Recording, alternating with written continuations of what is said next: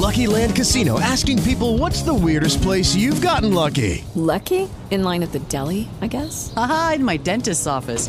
More than once, actually. Do I have to say? Yes, you do. In the car before my kids' PTA meeting. Really? Yes. Excuse me, what's the weirdest place you've gotten lucky? I never win and tell. Well, there you have it. You can get lucky anywhere, playing at LuckyLandSlots.com. Play for free right now. Are you feeling lucky? No purchase necessary. Void where prohibited by law. 18 plus. Terms and conditions apply. See website for details.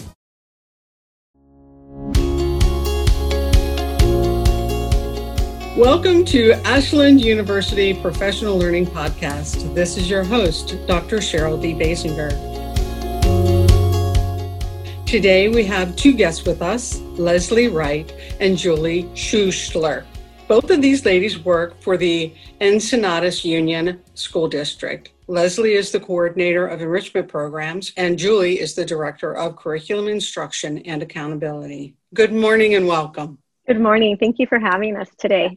It's our pleasure. Your mentoring program has been featured in the EdSource magazine in an article entitled, Mentoring Can Bring a Personal Touch to Distance Learning. The mentoring program you have developed is really quite unique, and I am sure that our listeners would like to know more. I will open the question to both of you, since I know this program would create a partnership between the two of you.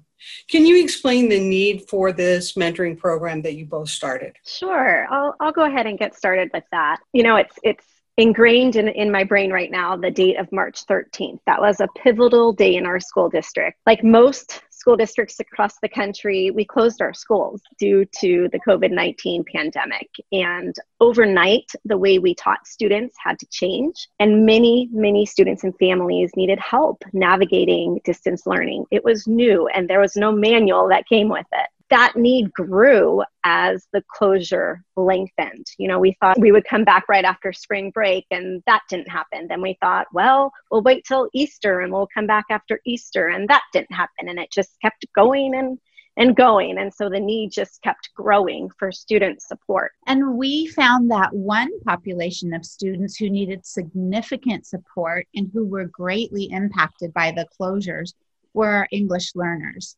They were not engaging in the distance learning for multiple reasons, including examples such as limited access to the internet, not knowing how to connect to Zoom, not knowing how to access the learning management systems that our teachers were using.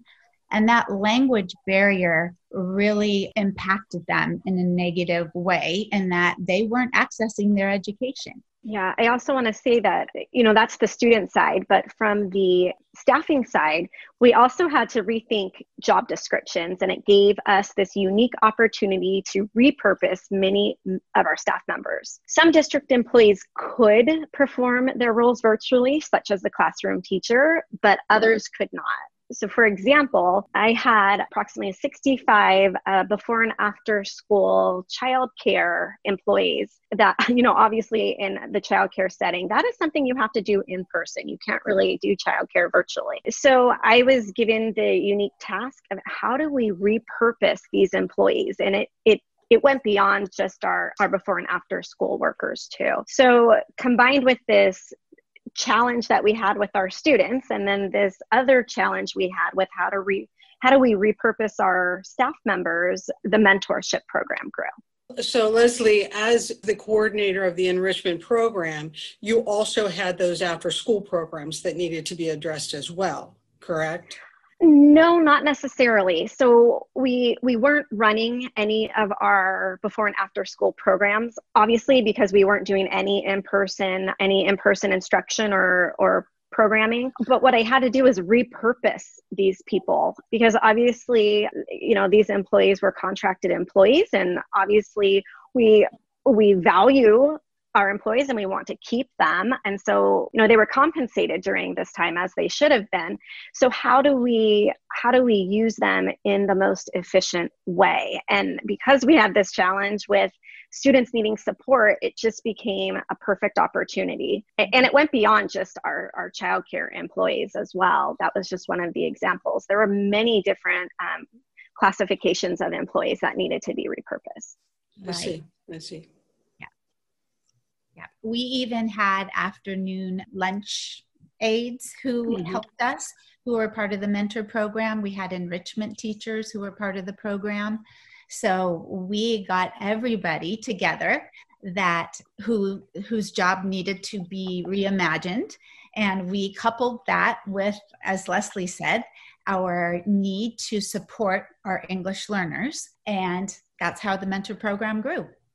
So, Julie, how were the mentors and the students matched up? Was that a preconceived? Did you do a random? How was that done? Well, I would like to defer to Leslie to answer that question because she was in charge and the coordinator of all of these employees. She was the one who really matched the employees with the mentees. Yeah, thanks, Julie. I would love to talk about that. Yeah, so I had 65 employees that worked in the before and after school setting, and then we had about 45 enrichment teachers, and I knew them all very well. I'm the supervisor of those programs, so I knew their strengths. And so it did make sense that I would be the one to match them up. Although I do have to give Julie credit. We spent many, many hours on the phone doing this together. But as the need grew, I just ended up making those pairings. So if I can, I'll just start from the beginning a little bit of how we started matching them up. We originally started this program for English learners. I had, how many? I probably had about 36 bilingual employees. And when I was trying to reimagine what the job descriptions look like, and I knew that our English language learners, I knew that this would be a challenging time for them. We decided that we would match up our English learners with our bilingual employees. What we quickly realized is that we didn't have enough bilingual employees to support a large amount of English learners that needed support. So we started a triage system. So we started numbering the children 1, 2, and 3. So ones were our newcomers. These were the kiddos that had very, very limited English skills and parents didn't speak any English. So for these students, we knew that a bilingual mentor was crucial. Then we have the 2s. These were the students that had emerging English skills. Parents may or may not have the same emerging English skills, and we knew that a bilingual mentor would be ideal, but not necessarily required. And then we had the 3s, and these were the students that were approaching English proficiency. Parents may or may not have the same type of skills, but sometimes there is a sibling in the household that could help with any translation. And so we knew for these students, a bilingual mentor, while it would be ideal, certainly wasn't necessary. And that's how we started pairing students with their mentors. Then we started bringing in even more mentors. We had even more groups of employees that we needed to rethink their job description. And so because we knew that our English learners, we were able to meet all of their needs, and then we still had the capacity to add more students, we then added another tier. We added the 4s. And these were non-English learners. So these were our students that spoke English, but they still needed support, whether it be academic support or social emotional support. And I do have to say that as time went on and as the months increased with this closure, that social emotional piece became really, really important. So in matching, we tried to match students in the same grade level with the mentor so that the mentor would have, for instance, if I'm a mentor and I had 4 students, they were all in the same grade level. It just made it a little bit easier to navigate the distance learning. Mm-hmm. Mm-hmm. That sounds very complicated, but yet very simple in its overall. You would think about, going from students who know little to no English all the way to students who need some social emotional support. And I agree that in that environment, the social emotional part becomes very, very important. I've actually been the part of a mentoring group for students, and they're amazed that you care. They're amazed that you're there. And I think it really makes a difference for them and will make a difference down the road, which will bring me to my next question. What do you think the overall impact has been, first on the mentor and second on the mentee? I can answer that one. Great, Julie. Thank you. Yeah, absolutely. So I'd like to backtrack a little bit to talk about how we prepared our mentors to do this work, because that leads to the answer to your question, if I may.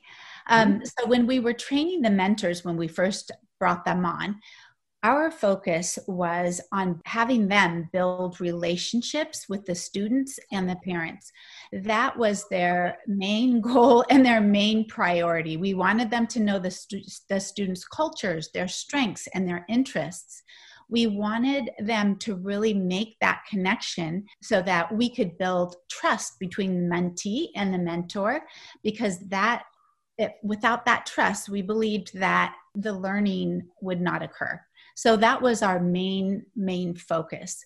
The mentors did daily check-ins with the mentees, and on Fridays, we would get all of the mentors together to have collaboration meetings so that they could share strategies and ideas and just connect together so that they would know that it created a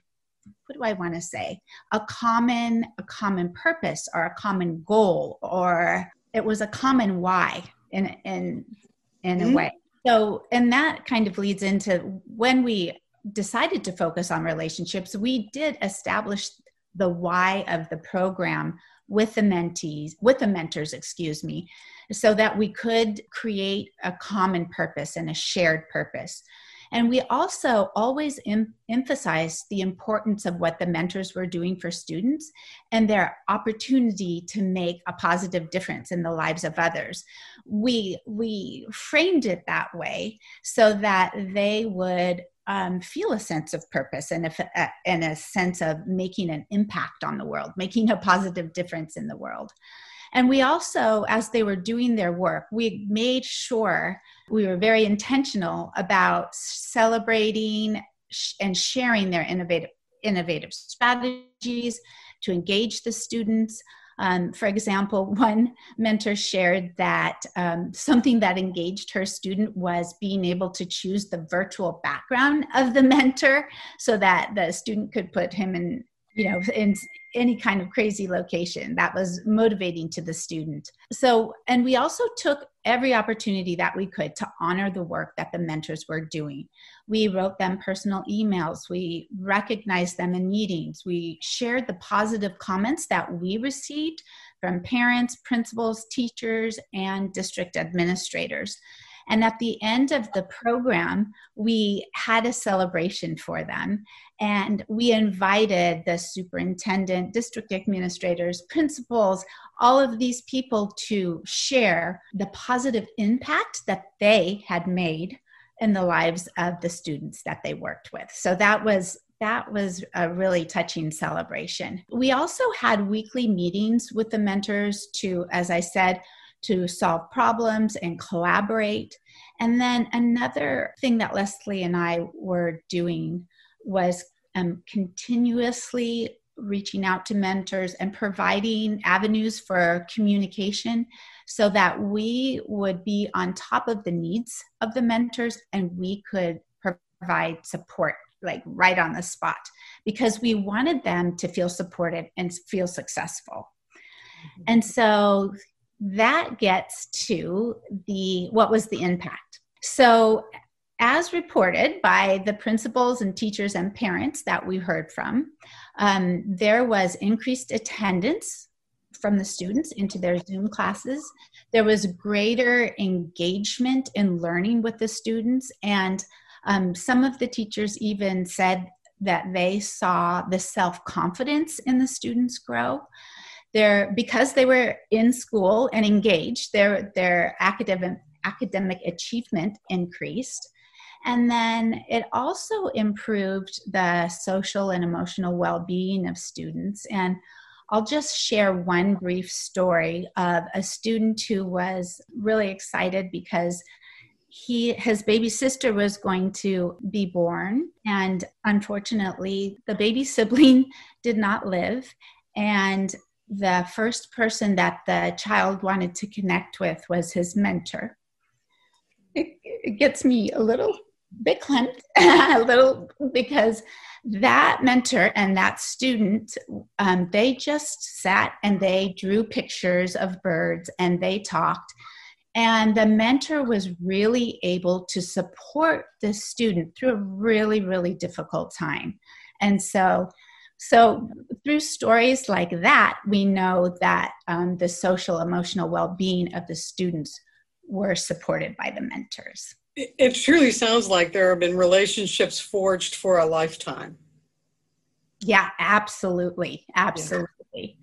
And what was interesting to me and to Leslie as well is that we got such positive feedback from the mentors. They told us they felt a sense of purpose. They felt that what they did mattered. They felt that their work was valued by other people. And they reported feeling so inspired by how their efforts and actions positively impacted the students. So sharing what principals said and teachers and parents said inspired them to keep going because they knew that their work was valued.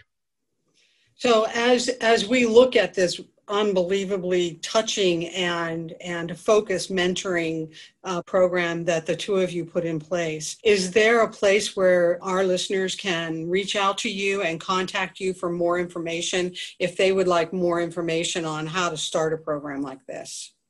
Sure. Yeah, that's a great question. We actually have been contacted by a few different school districts. It's funny how word travels in the education world, but other districts who are experiencing very similar challenges. We're all in this together right now. This is an incredibly unique time. And we're more than happy to spend time talking over the phone or doing a Zoom meeting and walking other districts through the steps they can take to start a program like this and what we learned along the way. Hindsight is 20/20. So had we, if we were able to do this again and have more than a weekend to put it together, it could be even greater than it ended up being. I would say the best way to reach us is via email. Mm-hmm. Yeah, so I can be reached via email at Leslie, LESLIE .Wright, WRIGHT @EUSD.net. Encinitas Union School District.net. And Julie? And my email is Julie, JULIE .Schlueter, SCHLUETER, and the same at EUSD.net. Thank you so much for your time and energy today, ladies. This is really a fascinating program. I'm hoping they'll adopt it all across Ohio and the United States. That would be wonderful. Kids really need that connection. Thank you so much. It was a pleasure being here. Thank you for having us. Thank you for having us. Brought to you by Ashland University, your partner in the future of professional learning. This podcast is intended to cultivate a rich debate. The views expressed by our guests do not necessarily reflect the views of Ashland University. This podcast is licensed under Creative Commons.